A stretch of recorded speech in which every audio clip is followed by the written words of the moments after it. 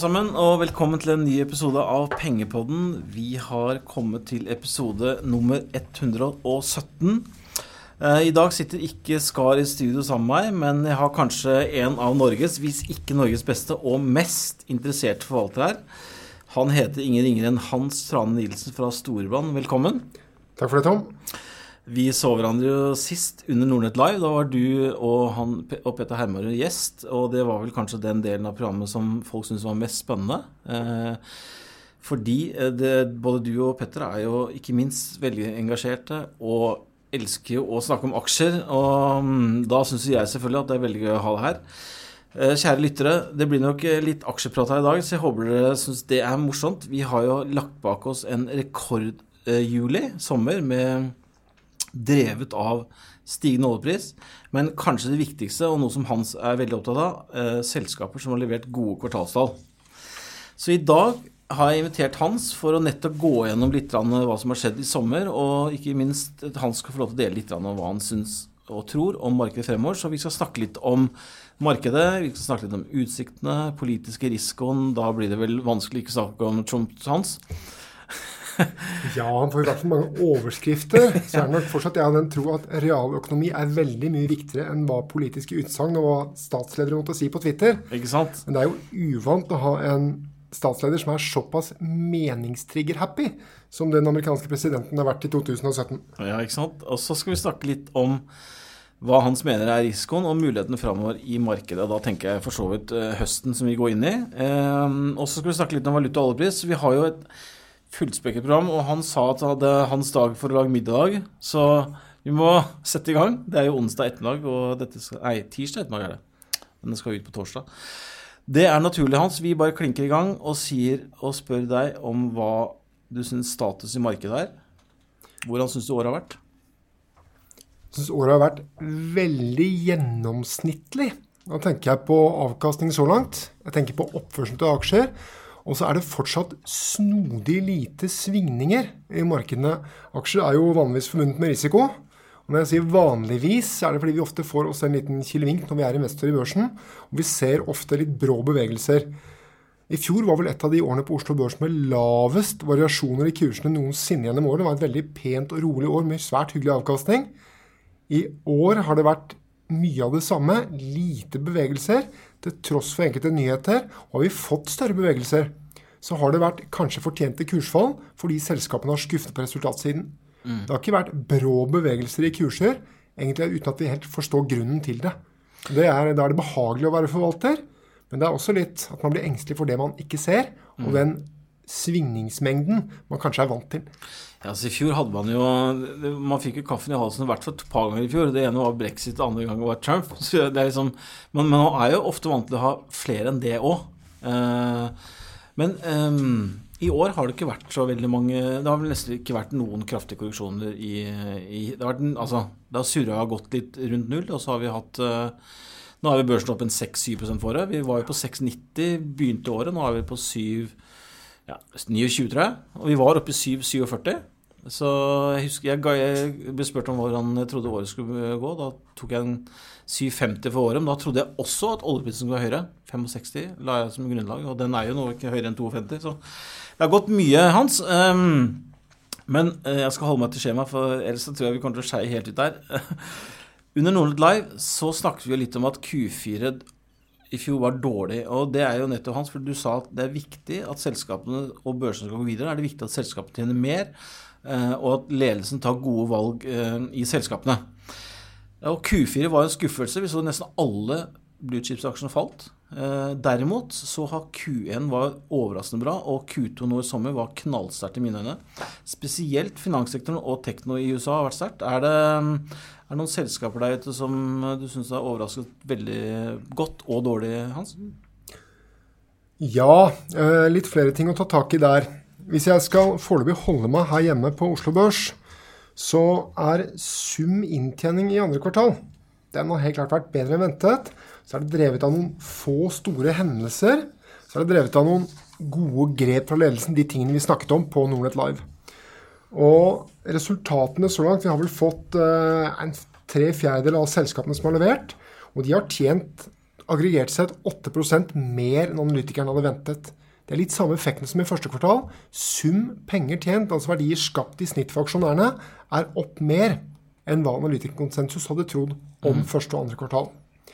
Og så det litt skjevt fordelt, for du har noen regnskapsmessige effekter, sånn som at Entra skrev opp eiendommene sine ytterligere en gang. Det jo et veldig trykk i eiendomsmarkedet i Oslo for næringseiendom, og mange kjøpere.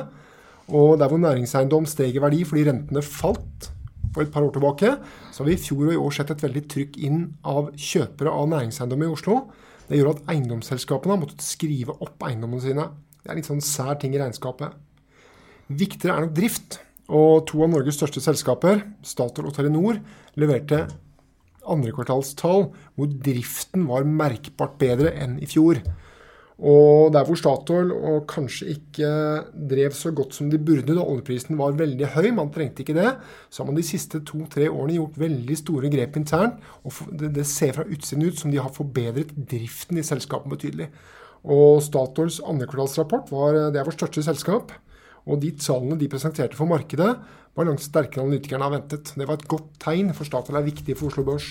Du, jeg kunne ikke vært mer enig. Jeg har jo faktisk, for å ta meg selv litt på ordet på det, jeg har jo vært litt sånn negativ til Statoil i media selv, for jeg følte at de har sittet og betalt et utbytte når de har nesten ikke tjent penger, og de har tatt opp lån for å betale utbytte. Men det kvartalet her, så tjente de 1,3 milliarder på bunnlinjen etter skatt. Og hvis du da tar en enkelt regnestykke og ganger det med 4, så det på 41 milliarder, og market capen i dag 4,79 hans, så da kjøper du Statoil på P11 med oljepris 2,50. Det jeg også veldig imponert over. Det var også et lite regnskapstriks i Statoil på siden, hvis du tar bunnlinjen på 1,3 milliarder dollar. De tilbakeførte en gammel avsetning på drøyt 700 millioner dollar i sin internasjonale avdeling. Okay. Så det ikke bare å gange opp, men også justert for den. Så når vi så på divisjonene, så det spiselig ut. Og også den viktige internasjonale delen av Statoil, som har også fått litt tyn av presse og analytikere, de ser ut til å være på rett vei. Så hvis dette her fortsetter, så vil Statoil bli en viktig bidragsyter til verdiskapingen på Oslo Børs for resten av året og i 2018. Det Canada de har? Det får vi ikke tall for. Jeg tror mange med meg skulle gjerne hatt litt mer innsyn i regnskapet. De holder tilbake det utenlandske greiene. Jeg vet mange store selskaper glad for å holde litt igjen og ikke fortelle alt for mye. Det jo også et konkurransehensyn å ta når man oljeselskap i et land. Men marsfarten så langt ser ut til at det går i riktig veien. Jeg har jo også aksjonærene fått med seg. Kursen jo hyggelig opp. Og de har jo vært ekstremt dyktige til å få ned kostnader på Castberg og Sverdrup. Disse feltene, de nye break-even-kostnadene har jo vært langt under, helt ned på 40-tallet. Så at Statoil har gjort vi får se om vi får se. Ta en liten til der da. Det jo slik at du sier helt nede på 40-tallet. Det ikke mer enn for 10 år tilbake. Hun ville sagt at det kanskje var en høy pris. Og vi så jo da for 5-6 år siden oljeprisen gikk i tresifret, så var det mange prosjekter som dro på seg godt. Og vi vet jo fortsatt ikke hvor mye av kostnadskuttene som prisendring, og hvor mye av kostnadskuttene som faktisk effektivisering. Men foreløpig synes jeg absolutt vi skal gi Statoil honnør for den jobben som gjort. Og jeg håper det fortsetter. Telenor, som du sier, det jo en aksje som byksa 20 kroner i juli, og det ikke hverdagskost. Nei, det var gledelig. Vi har Telenor som en overvekt i fondene våre på vegne av kunder, og vi har vel hatt mistanke om at et par av landene til Telenor kunne levere ganske god inntjening, og det har min kollega som følger Telenor fått rett i. For det andre store selskapet her hjemme i kvartalet som overrasket positivt på rapporten, det var Telenor og Telenors drift. Og ikke minst, ikke bare regnskapet, men også at de guidet et prosentpoeng opp på brutto driftsmargin. Det vel så viktig. Vi ser jo i dag ofte at regnskapsmessige effekter slår hardt ut innenfor et kort 3 måneders intervall, men den beskjeden vi får om at hør her, vi ser at det går betydelig bedre, her det mer verdier å ta ut for aksjonærene. Det et godt tall. Jeg synes Telenor fikk en fortjent kursoppgang på de tallene. Jeg husker det når du sa det, at det var gode tall, og så guider de opp marginen. Det liksom ikke... Det applaus. Det applaus. Noen selskaper... Så Hydro, hva synes du om det? Det mest spennende i sommer vel kanskje den store transaksjonen hvor Hydro kjøper halvparten av Sapa, svenske aluminiumsprofiler, fra Orkla. Og mens Hydros regnskapstall var vel i nærheten av det vi kunne regne med, og innenfor normalt slingringsmonn hos Norsk Hydro, så ser det vel ut I takt med at gjennom sommeren aluminiumsprisen har steget, som dette spennende for Hydro. Det jeg savner litt, det at de analytikerne som følger Orkla, altså selskapet som solgte og cashet inn en god bokføringsmessig gevinst, der inntjeningsforventningene kuttet. Man tror altså Orkla skal tjene mindre penger. Det helt logisk når man selger en stor eiendel og betaler ut provenyet som utbytte. Men den transaksjonen burde vært motvirket av estimat oppgang I Norsk Hydro. Den la litt vente på seg. Så jeg tror der juryen litt ute. Om noen skal få til en god integrasjon og en god drift av Sapa, så må det være Norsk Hydro.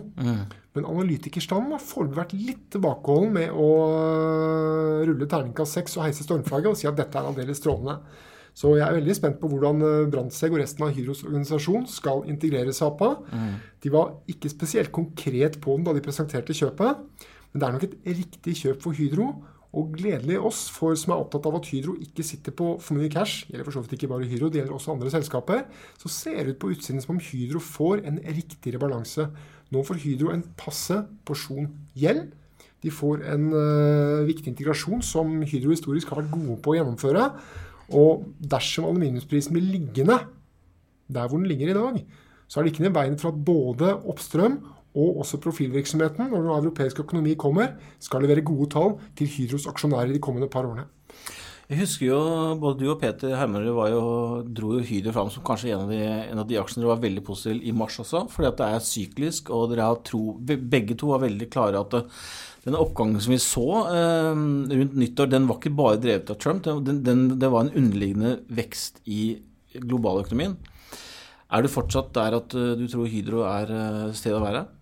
Et sted å være, ikke stedet, men et sted å være. Du like positiv til Hydro nå som I mars? Jeg blir stort sett alltid litt mindre positiv til ting når kursen har steget. Det dummen blir dyrere, det som å kjøpe varer I butikken. Når varene blir dyrere, så faller entusiasmen litt. Men mens moroa gjennom vinteren 16-17 var at de 4 store regionene I verden gikk bedre og bedre. Da tenker jeg på Japan, Kina, Europa og USA. Så har disse nå fortsatt fremgangen sin og virker å være litt på platå. Det vil si at det blir ikke bedre fra godt nivå, men det fortsetter å gå sidelengs på godt nivå. Og det en fase hvor aksjer, og også sykliske aksjer som Hydro, helt ordentlig. Men den morsomste biten, altså reprising av sykliske aksjer, den kommer når verdensøkonomien øker farten, sånn som vi så I fjor vinter. Så kursbevegelsen opp til vel 52,5 kroner I dag veldig I tråd med kartet, sånn som den aksjen pleier å oppføre seg når verden går bedre. Men det vanskelig fra dagens veldig gode marsfart I verdensøkonomien å øke farten ytterligere. Så nå tror jeg vi må se resultater. Vi må se at Hydro lykkes med integrasjonen, og kanskje også gledelig nok at ikke det kommer noen aluminiumsfabrikker. For stramheten I aluminiumsmarkedet, den betydelig bedre enn I fjor. Det mindre ledig kapasitet, og de globale lagerne av aluminiumsbarrer og plater, de kommet ned. Vi har data for LME-lagerne I London, de store kommersielle lagerne av aluminium. De har falt betydelig, og har nok hjulpet at prisen på aluminium også har steget. Og jeg tror den stramheten I markedet viktig for Hydro fremover. Nemlig. Bra, jeg tenkte også vi skal gå litt gjennom snakke litt om oljeservice. Vi har vært innom Statoil, Hans. Et selskap som vi kan snakke bitte litt om hvis du har tid.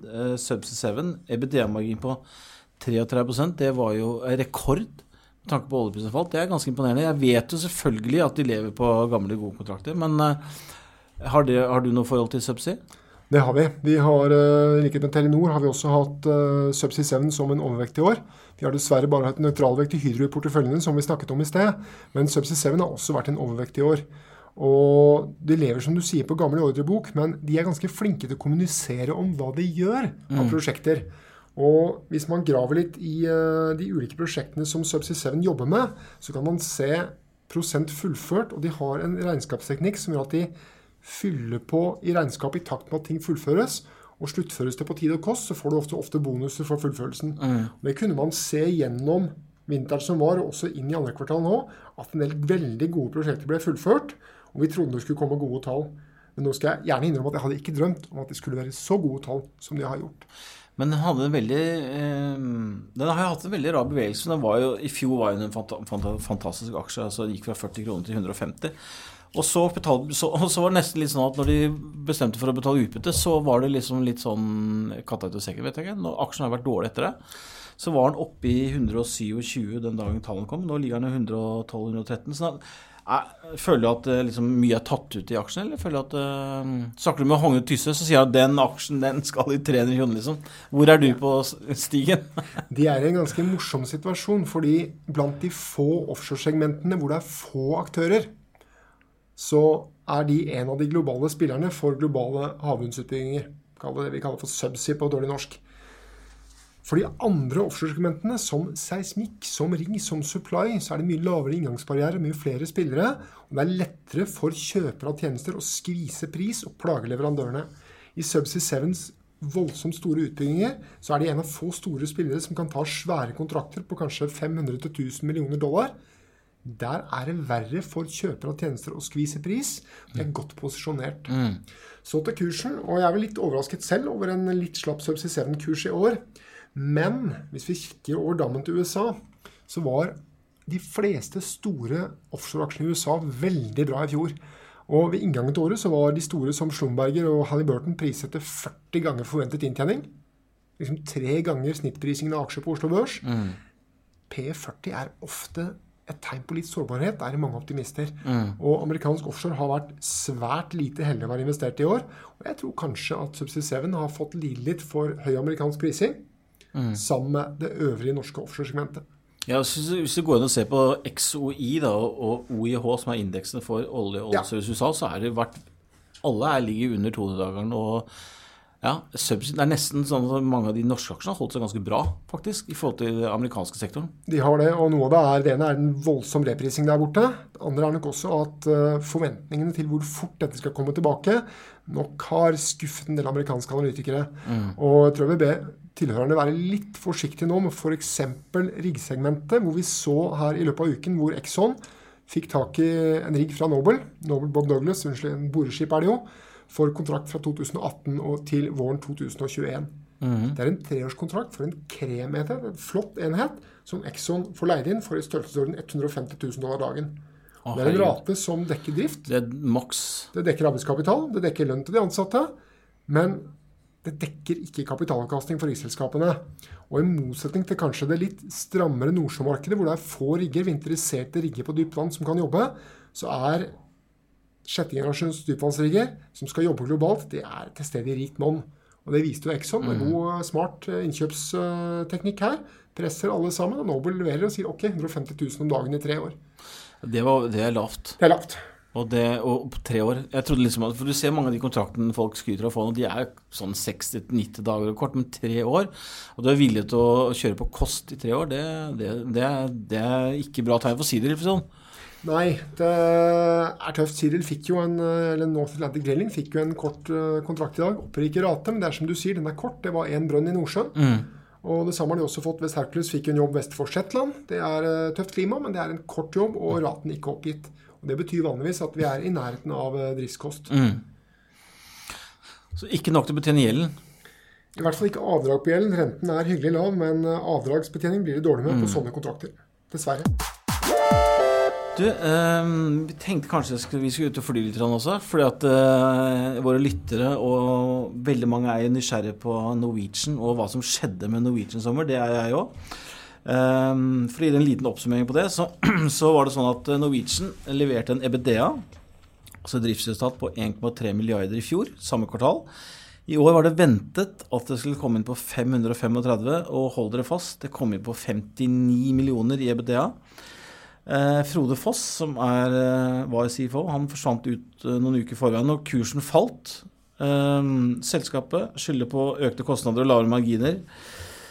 Hva sier du, Hans? Det var skuffende.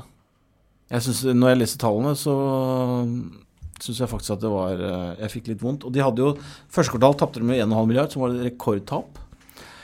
Q2 pleier å være et ganske bra kvartal for dem, for da får de pengene inn for sommerbookingen. Hva tenker du? Bør man være bekymret?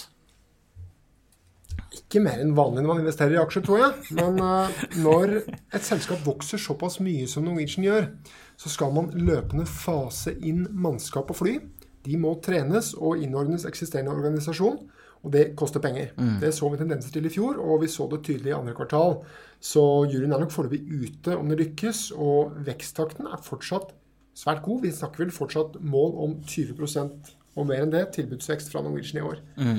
Så de oppe i en europeisk høykonjunktur, og felles for høykonjunkturer ofte at de fleste selskapene kommer med mer fly og mer kapasitet, og vi har lagt bak oss de beste 12 månedene jeg noensinne har sett for europeisk luftfart. Vi har også lagt bak oss de 12 månedene i europeisk luftfartshistorie med de fulleste flyene, så den høyeste fyllingsgraden. Det smekkfullt, og alle de store aktørene, for eksempel British Airways, som Norwegian konkurrerer med på UK, på England, de har også kommet med mye kapasitet. Det presser priser, det lett å fly, og selv om vi kanskje fnyser litt av flyregningen her hjemme når kronen svak, så har europeiske flypriser falt litt. Og når man da har en så stor operasjon som Norwegian nå har fått, blir man veldig følsom for prisene på det man selger, og selv noen få kroner per setekilometer i pris slår hardt på resultatet. For Norwegian vanskelig å estimere resultatet på. Nå får de gjort kanonbra tredje kvartal. Det det beste kvartalet deres. De kan fort ta igjen det tapte fra andre kvartal. Men da bør vi nok få stoppet prispresset på billetter i europeisk luftfart. Tilbudssiden sterk, og det plager nok både Norwegian og SAS her hjemme på børsen. Det sånn som jeg leser, og det sa jo Kjos også i første kvartal, at vi kan ikke se prisen falle noe mer nå, må prisene opp. Og vi fikk jo tydelig tegn på det i Q2, og som du sier, de sier jo det at de har masse piloter under opplæring, og det store kostnader tilknyttet med opplæringsprogrammene sine. Men det jo også litt interessant å se at det en av Europas mest shortet aksjer. Nå nærmer vi oss nesten 30% av aksjene jo shortet. Så de sier jo liksom at det disse shorterne som styrer mye av utlendingene som driver shorter-aksjene. Og den var nede i 175, og nå ligger den vel rundt 200. Har dere noe vekt eller undervekt eller overvekt i Norwegian? Vi snudde i fjor vi har aksjer, men vi snudde i fjor til en undervekt, og det var litt på dette temaet her, når vi så at europeisk luftfart kom på fote. Så det en ting som norsk presse ikke har med så mye her, det en av de gamle kjempene i europeisk luftfart som har vært ganske dårlig drevet. Det ikke meningen å fornærme noen her nå, men regnskapstallene for KLM Air France har ikke vært veldig gode. De har jobbet knallhardt for å få det fusjonerte KLM Air France på fote, og det ser det ut som de ansatte og ledelsen har klart. Den butikken tjener godt med penger i år, de kommer til å få et godt resultat, og det har gjort at den kursen har gått godt, og de har også økt tilbudet sitt. Og det hardt for Norwegian og SAS å slåss når både British Airways og KLM Air France har suksess. Den tøff. De en viktig spiller, de en av de store spillerne i Europa. Den fighten tøff å ta. Så der må man vinne. Gledelig for Norwegian, de godt posisjonert, og de jo en av de 3 store i Europa med lave kostnader. Det alfa og omega når man skal drive flyselskap lønnsomt. Det at man driver effektivt, og det gjør Norwegian fortsatt. Selv om man kanskje har ørliten svekkelse av konkurranseposisjonen sin. Frem til vi ser det, så tror jeg nok vi holder på en liten forsiktig undervekt. Men vi skal jo også huske på at Bank Norwegian, en viktig eiendel for selskapet, går veldig bra. Leverte gode halvårstall, og veksten på forbrukslån og marginene der holder oppe. Så nå vi nesten der at egenkapitalen i Bank Norwegian mer verdt enn egenkapitalen i flyselskapet Norwegian. Det kommer litt innom etterpå også. Min kone har jobbet 17 år i Air France KLM, så jeg kjenner det godt til. Air France KLM, de har, som du sier, de har slitt mye. Jeg tror fortsatt de har det tøft, men de har vært bedre. Men har du sett at de lanserer nå et nytt selskap som går egentlig ganske i konkurranse med Norwegian, som en egen separat del i Air France KLM, som skal være sånn lavpriskjede. Så helt enig med deg, Air France, når du sa det, tenkte jeg nå kommer jeg til å si Air France KLM, men jeg tror du har helt rett, at de blir en større spiller for dem. Vi skal komme oss litt videre. Yara var vel det selskapet jeg synes skuffet mest, og det var fordi Epson kom inn på 2,5 kroner. Jeg husker jo liksom fra gamle alle har snakket om running apps på 40-50 kroner, etc. Nå vi liksom på 2,5 kroner på earnings per share mot 11 i fjor. Men aksjen har jo faktisk ikke falt noe særlig. Så snakker jeg litt med folk i bransjen, eller markedet, og sier at ja, men Du må ikke bare se på Epson, du må se på prisbok, og det har jeg da selvfølgelig gjort, og funnet ut at prisbok 1,13, og det jo ikke avskrekkende. Sånn at, har du noen kommentar til Yara? Det jo overkapasitet i Kina de snakker om, og lave ureapriser og store kostnadskutt. Det som det ordene Yara brukte, som jeg synes var interessant, var vi gjør alt vi kan med det vi kan gjøre noe med. Det var ordene han brukte. CEO. Har du noen kommentar til Yara, Hans? Jeg helt enig i skuffelseskommentaren din, og Yara var vel sammen med Norwegian de selskapene som i forhold til forventningen skuffet mest i dette kvartalet. Så det jo slik en bransje som som gjødsel, så man ikke nødvendigvis ute for man har et litt dårlig kvartal. Og gledelig for Yara at det jo store verdier i selskapet, som du selv påpeker. Prisbok på 1,13 jo solid rabatt på børsen, og det vel den største rabatt mot børsen som har vært siden Yara faktisk ble notert, når man måler på pris mot bokført egenkapital. Det tyder på at folk ser at de sliter litt. Så vi sitter jo og følger Kina, der det brukbar statistikk, og selv om vi kan miste måned for måned, så ser vi jo på lang sikt at eksporten av gjødsel fra Kina nå heldigvis har stoppet opp. Den vokser ikke mer, og de eksporterer samme nivå som i fjor. Det jeg tror har plaget litt, det igangsettelse av nye fabrikker i Nord-Afrika. Det ikke så gode data der, men handelsstrømmer og priser i det europeiske gjødselmarkedet, både for urea og også for høyere grader av gjødsel, har falt betydelig i år. Og det ser vel ut for oss som det nordafrikansk gjødsel som har kort vei inn til Europa og plager Yaras kjernemarked. Vi ser jo at Yara bruker prisstrategier som de melder om hver måned, hvor de prøver å tilpasse prisen best mulig for å maksimere overskudd i kvartalet. Der har de gjennom 2017 satt ned prisene mer enn hva det har gjort tidligere år. Så kortsiktig plages de nok noe her. Gledelig nok, det fortsatt bra drag i vekst i etterspørsel etter mat. Og det kommer til å gagne Yara på sikt. Og så får vi jo se om kineserne, om de vil stenge ned kapasitet, sånn som de gjør på en del andre sykliske industrier, og dermed ikke vokse etterspørselen. Men for Yara så har vi se en kraftig inntjeningsforbedring. Jeg tror vel ikke aksjen stikker før den kommer, men gledelig at inntjeningen langt under trend. Og Yaras inntjeningskapasitet betydelig høyere enn i dag. Og hvis vi skal trekke fram aksjer som plaget av lav løpende inntjening, men godt potensiale, der vi kanskje så for eksempel Hydro for et år siden, så vel Yara litt i samme situasjon nå. Nemlig. Men det ikke lett å se på kartet over utnyttelsesgraden, at umiddelbart vil stramme seg til. Jeg skjønner. Nei, for når jeg så tallene, så tenkte jeg, herregud, denne aksjen her kommer til å falle kraftig, men det var liksom et par dager, og så ligger den og surrer det ligger vel på 3,13, tror jeg, men den... Yara har også som Hydro ganske lite gjeld. De ikke spesielt høyt giret som selskap. Nei. Og det vil ikke overraske meg om ledelsen fant ut at hei, her skal vi faktisk gjøre et lite tilbakekjøpsprogram. Det de fullt i stand til å gjøre parallelt med at de gjør løpende investeringer i ny kapasitet. Bra. Tiden går, og jeg tenkte jeg skulle touche litt innom finans, og vi skal være litt raske da, men... vi skal ikke snakke om Storebrand, for der jobber du, men DNB kom jo med et solid regnskapstall. Det var mindre tap, det var ventet utlånstap på 1,3 milliarder, kom inn på 597. Tallene i seg selv var bedre enn ventet. De hadde en EBITDA på 6,8 milliarder, ventet 6. Det som var litt morsomt var at det startet tilbakekjøpsprogrammet hans. Jeg ser de har nå kjøpt litt sånn fiffig greie. De skulle kjøpe 8 millioner aksjer, men de kjøpte 5,4, og så måtte de få resten av staten, for ikke staten skulle selge seg ned. Yep. Og så, den kjøpte på 152. Tror du det var et smart kjøp? Jeg vil først berømme DNB for veldig god eierstyring her. Denne teknikken med at man kjøper i markedet for så å annullere statens andel når man ferdig, den ble brukt med hell for 10 år siden. Man brukte den i det fusjonerte DNB-gjensidige i nord, og man også brukte den i andre selskaper. Det veldig fornuftig bruk av kapital og utbyttepolitikk å gjøre det på den måten, og staten som majoritetseier viser seg som veldig pragmatisk og fornuftig når de gjør den type ting. Og det legges merke til både av norske og internasjonale investorer at man opptrer på en så ryddig måte. Så hvorvidt man et godt kjøp på 52 eller ikke, tror jeg man skal se at dette en viktig del av et stort selskaps utbyttepolitikk. Det skattekiler hvorvidt man kjøper egne aksjer eller betaler utbytte. Da skal man være forsiktig med å ikke benytte tilbakekjøp.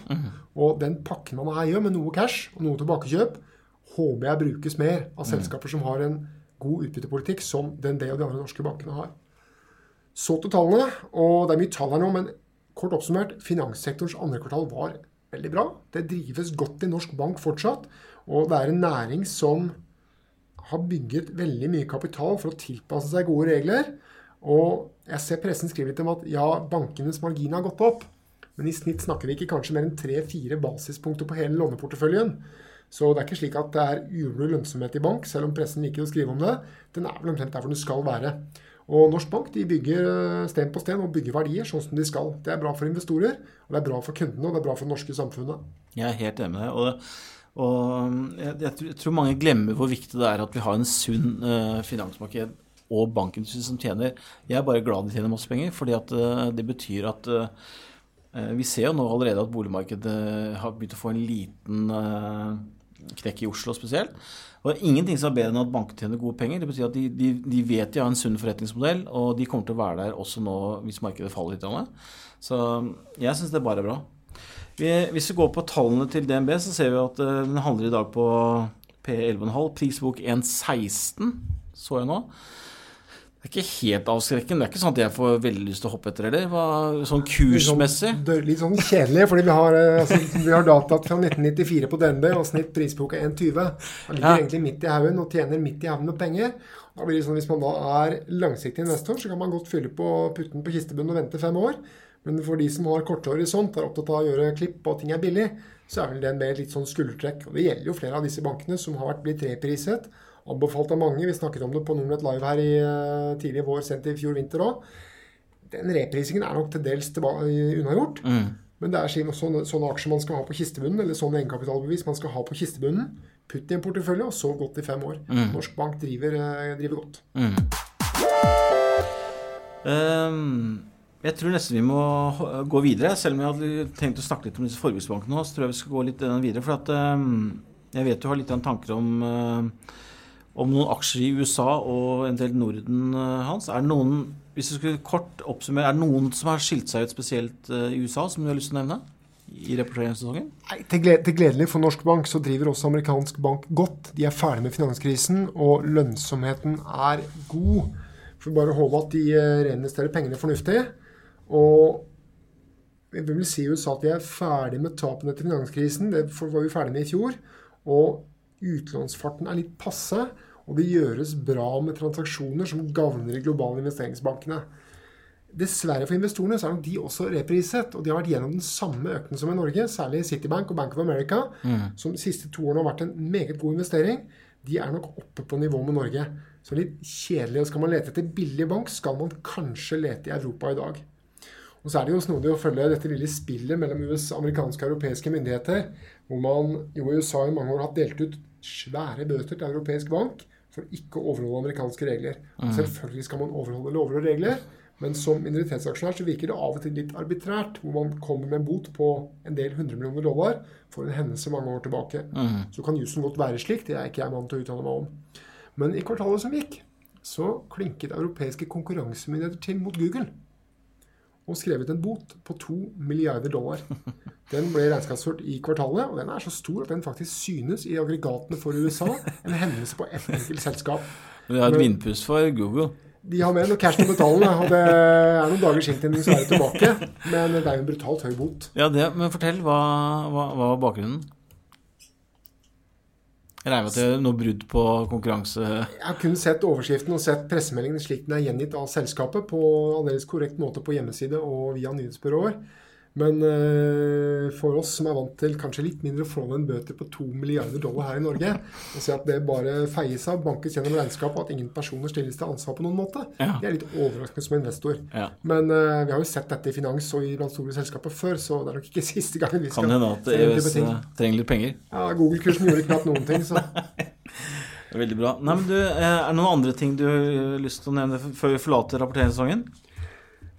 Gledelig gode tall også i Sverige, men for investorene, vi har jo sett også særlig svenske sykliske og verktøysaksjer har jo vært en fin reise i fjor, og vi hadde jo knallbra egenkvartal i år. Mye bra sammen som i Norge. Det var jo ventet ditto fremgang i andre kvartal, og fremgangen kom nesten. Men da datt en del store svenske industriselskaper, 3-4-5% på gode rapporter. Den type ting må få investor til å heve litt på øyenbrynene.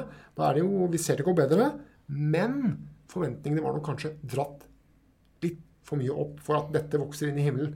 Og det gjør ikke regnskaper, det gjør ikke aksjer. Og det jo ofte slik at leverer man godt et kvartal, så får man bare økt forventningene for neste. Og det vel kanskje derfor man kaller dette for kvartalstyranni også. Det ikke bare at man tvinges til å levere kortsiktig, men at forventningene jekkes.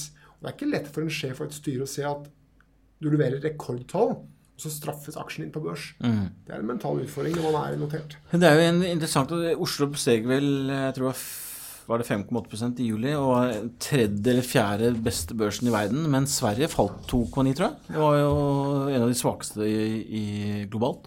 Ja, men så var Sverige fantastisk i fjor, og vi så det på type Atlas Copco, type SKF, type de store bankene. De opplever litt mer marginpress i banken her hjemme, og så ser vi at verkstedselskapene, de globale, gode svenske selskapene, de tjener mer og mer penger. Men når man handler på over 20 ganger inntjeningen, og kanskje 4, 5, 6, endog 7 ganger bokført egenkapital som i Atlas Copco, så klart da fremstår kanskje Yara på 1,13 ganger bok som mer fristende Atlas Copco på 7 ganger bok. Selv om Atlas Copco et fantastisk selskap.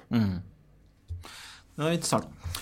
Da skal vi bevege oss litt videre, og tenkte vi skulle snakke, det litt vanskelig å snakke om børs uten å snakke om renter og USA, for det liksom der hovedspillet foregår om dagen. Det jo Jackson Hole-møte nå på fredag faktisk, men renten i USA ligger nå på 1,25, og de har satt den opp 3 ganger vel, eller 4, 3, 4 det vel. Og markedet venter at det skal komme 1 til i år. Skal jeg tippe så kommer den i desember, det har den gjort de 2 siste årene også. Hva tror du, Hans? Dette med kapitalflyt, og når tror du liksom at det kommer penger inn i banken? Det noe du tenker på? Jeg tror det litt igjen. Det vi har av empiri jo at aksjer liker ikke høye renter, og særlig ikke hvis du går fra lave til høye renter fort. Det ikke Oslo Børs glad i, det så vi veldig tydelig i 1994, og vi så det i 2003, og vi så det i 2008. Når man gjør det i USA som nå, veldig rolig og behagelig, og så nok det noe markedet godt kan like, og med amerikanske styringsrenter under 2%, eller en lang obligasjon endog under 3%, da tenker jeg på 10 år stat, så det oss bekjent ikke noe som har plaget aksjer før. Investorene synes ikke det spesielt fristende å plassere kort på 2%, man har aksjer. Så skal vi ha bak oss at aksjer i USA priset veldig godt opp etter finanskrisen, og vi har multipler som absolutt i den høye enden. Så en brå renteoppgang, det tror jeg nok sentralbanksjefen der borte veldig engstelig for, og det vet gjelden veldig godt. Så de manøvrerer sakte, og vi skal vel kanskje se for oss litt renteoppgang neste år når man trekker ned de kvantitative lettelsene i USA. Nå har de jo sagt at økonomien går bra, ordreinngang god, inntjening god, folk i jobb, bedriftene ansetter, da kan vi trekke litt ned på sentralbankbalansen. Hun sa jo, rentemøtet som var i mars, så var det en forbruker, eller CNBC spurte gjelden om hva var bakgrunnen for den oppgangen, og da sa hun at the economy is doing well, var ordet hun brukte. Så det liksom, hun mente det var en oppgang som var verifisert eller fundamentalt drevet av bedre økonomi. Det var ikke noe med forventninger til Trump, etc.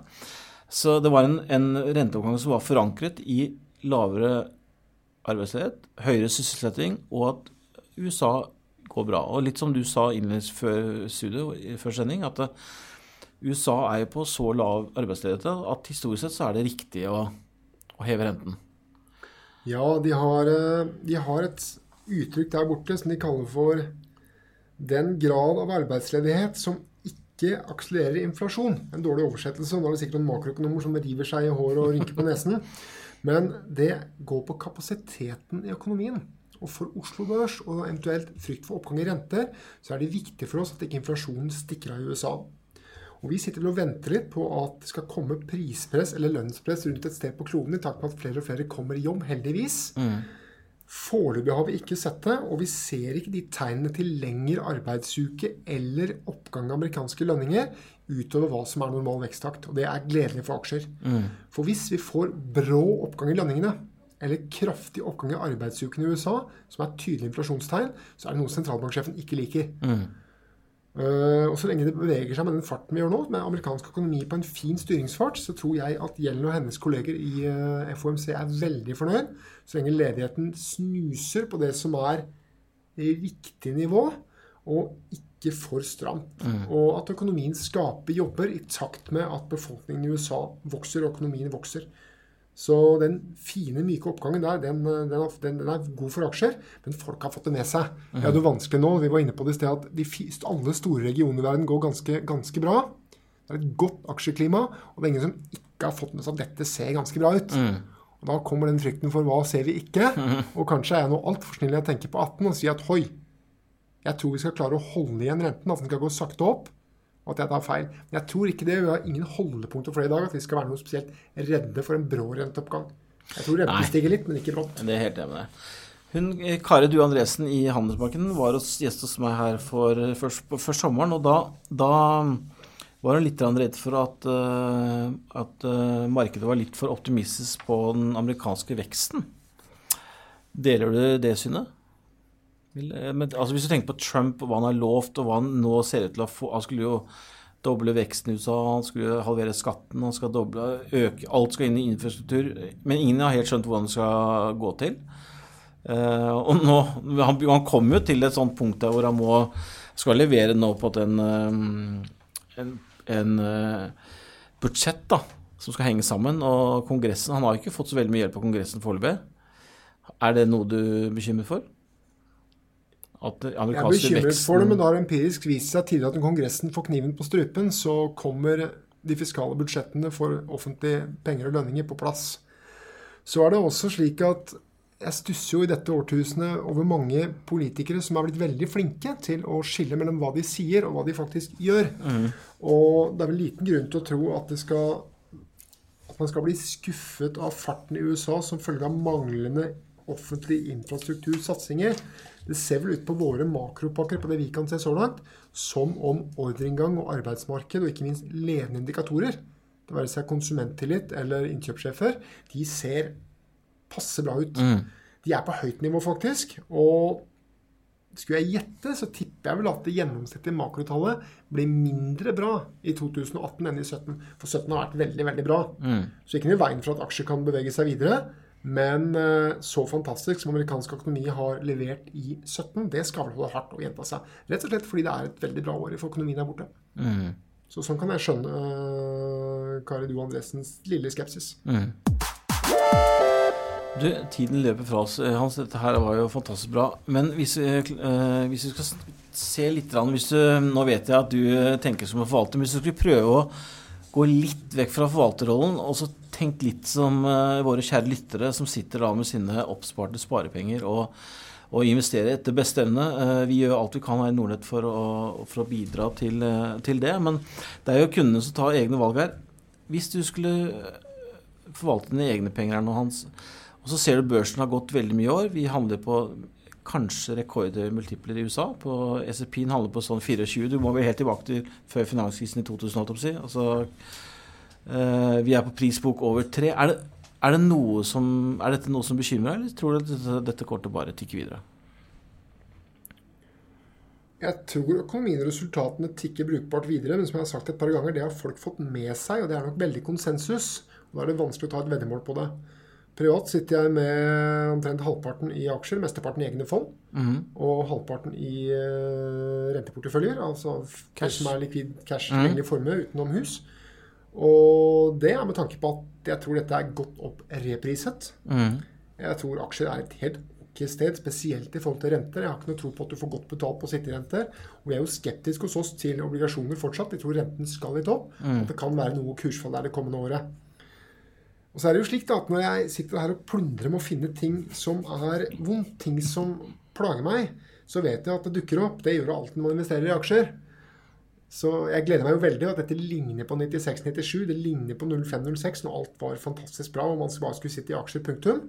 Men klarer jo ikke å fri meg helt for at vi nå går inn i den mest ruglete perioden i året, og at mange økonomier ferdig med den gode fasen, nemlig hvor de går fra litt slapp, dårlig fart i økonomien, og til å gå veldig bra. Og da får det heller være at jeg gir fra meg noe oppside om vi skulle få innertider rundt baut. men at jeg til stede med det jeg synes en passelig mengde penger investert.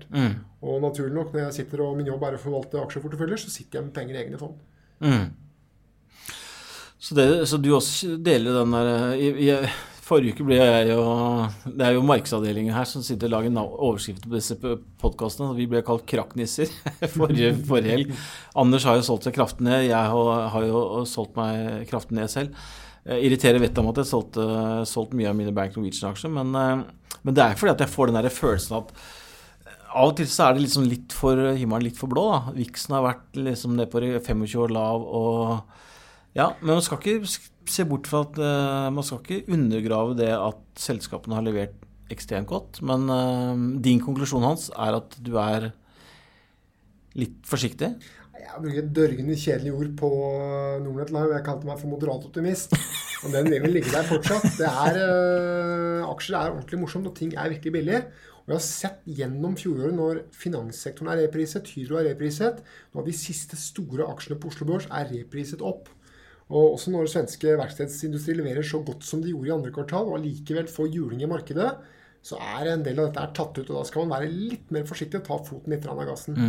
Så skal vi ikke helt glemme at det faktisk litt sesongvariasjon i både regnskap og makrotall. Det kommer statistisk bedre regnskaper i første og andre kvartal enn i tredje og fjerde, og det samme gjelder for makro. Så eventuelt hold litt tilbake, og vær klar med tørt krutt hvis det kommer gode muligheter i form av kursfall. Og pass på et tips til lesere her. Mange snakker om denne VIX-indeksen, og mange journalister liker å skrive om den. Den går hånd i hånd med aksjer, de går sammen. Det ikke sånn at VIXen leder kursene opp og ned. Hvis det en dag hvor det kommer i avisen at VIXen kraftig opp eller kraftig ned, ja, så har aksjene gått samtidig. Det helt korrekt. Jeg også tenker, i fjor sommer, når jeg gikk ut, kom tilbake fra sommerferie i fjor sommer, så var jeg veldig sånn, det var spesielt noen aksjer som jeg var veldig positiv i. Jeg var veldig positiv i oljeservicesektoren. Børsen lå rundt sånn 5,80-5,90, sikkert akkurat hva den lå, og vi hadde hatt en gammel all-time high på 6,60. Gjennom hele fjor høst så følte jeg liksom at vi skal teste det.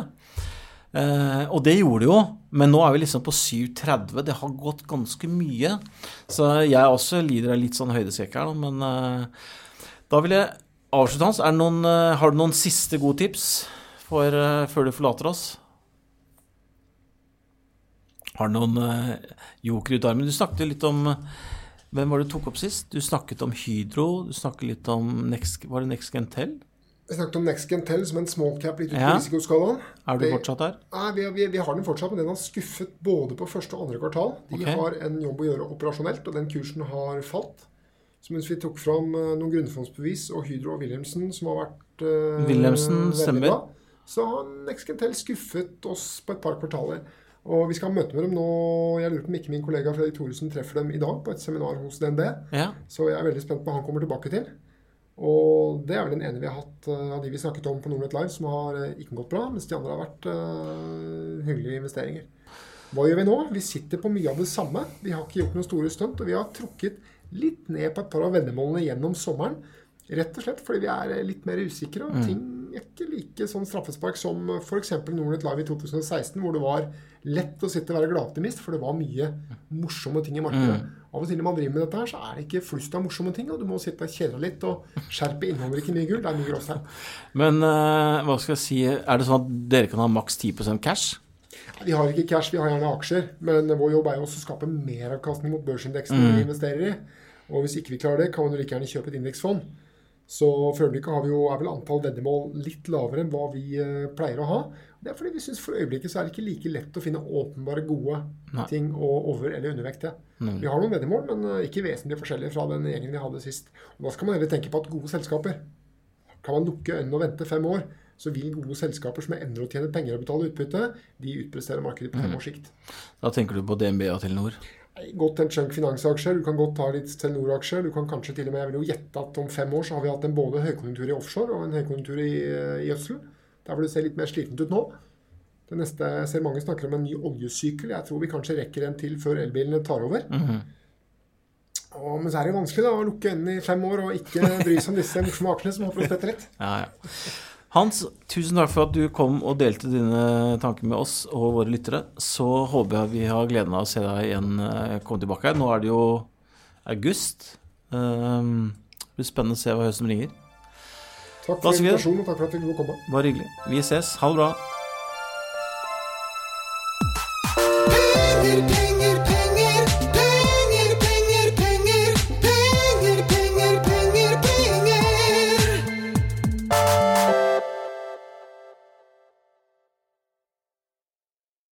Denne podcasten skal anses som markedsføringsmateriell, og innholdet må ikke oppfattes som en investeringsanbefaling. Podcasten kun ment til inspirasjon og informasjonsformål. Nordnet tar ikke ansvar for eventuelle tap som måtte oppstå ved bruk av informasjonen i denne podcasten. Les mer på disclaimer-siden på nordnet.no.